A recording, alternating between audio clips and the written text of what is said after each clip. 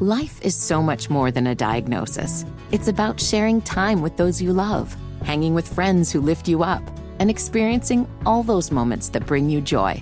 All hits, no skips.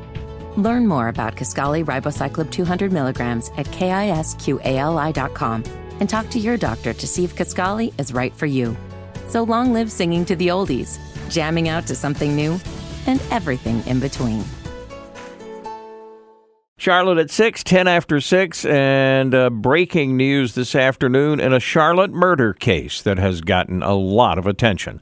A woman gunned down last week as she got money out of an ATM in the university area. 48-year-old Karen Baker, the victim. Today, pictures of the killer. It appears to be a black man in a hoodie, wearing a mask, holding a gun. These photographs show a suspect, although he is masked. We believe that the positioning of the mask shifts in several cases where someone who is familiar with this individual would know him on sight. The mask, there's some distinctive facial features. If you pay attention, that if you know this person, you will certainly know who he is. That's Lieutenant Brian Crum. They also think a black Dodge Charger was the getaway car. Joe Gillespie covering that press conference today. So, Joe, I mean, I would have to classify this as a break in the case because even though the gunman, I mean, you see the gun in his hand. It's like the lieutenant said there, if you know him, you know him because the mask didn't cover his face very well. Right. As the lieutenant said, there's several different pictures of him, and the mask is in sort of different positions. And, you know, he appears to be a young black man, and they think that maybe somebody will come forward. Now, there's a second suspect who is apparently driving the car.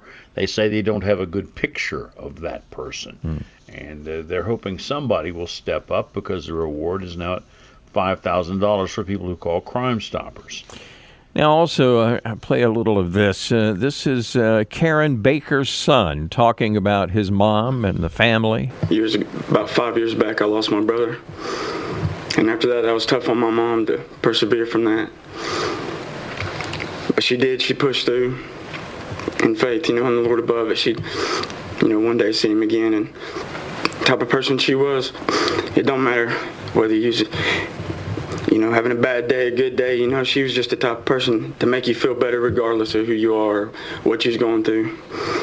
What sucks the most is there's not one damn thing I can do to bring my mom back.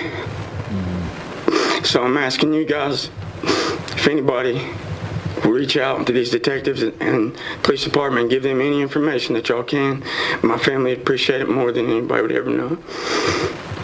He talked about the fact that the family, it sounds as though they had just recently moved to Charlotte or within the last few years from a small town, but he didn't say the town, did he?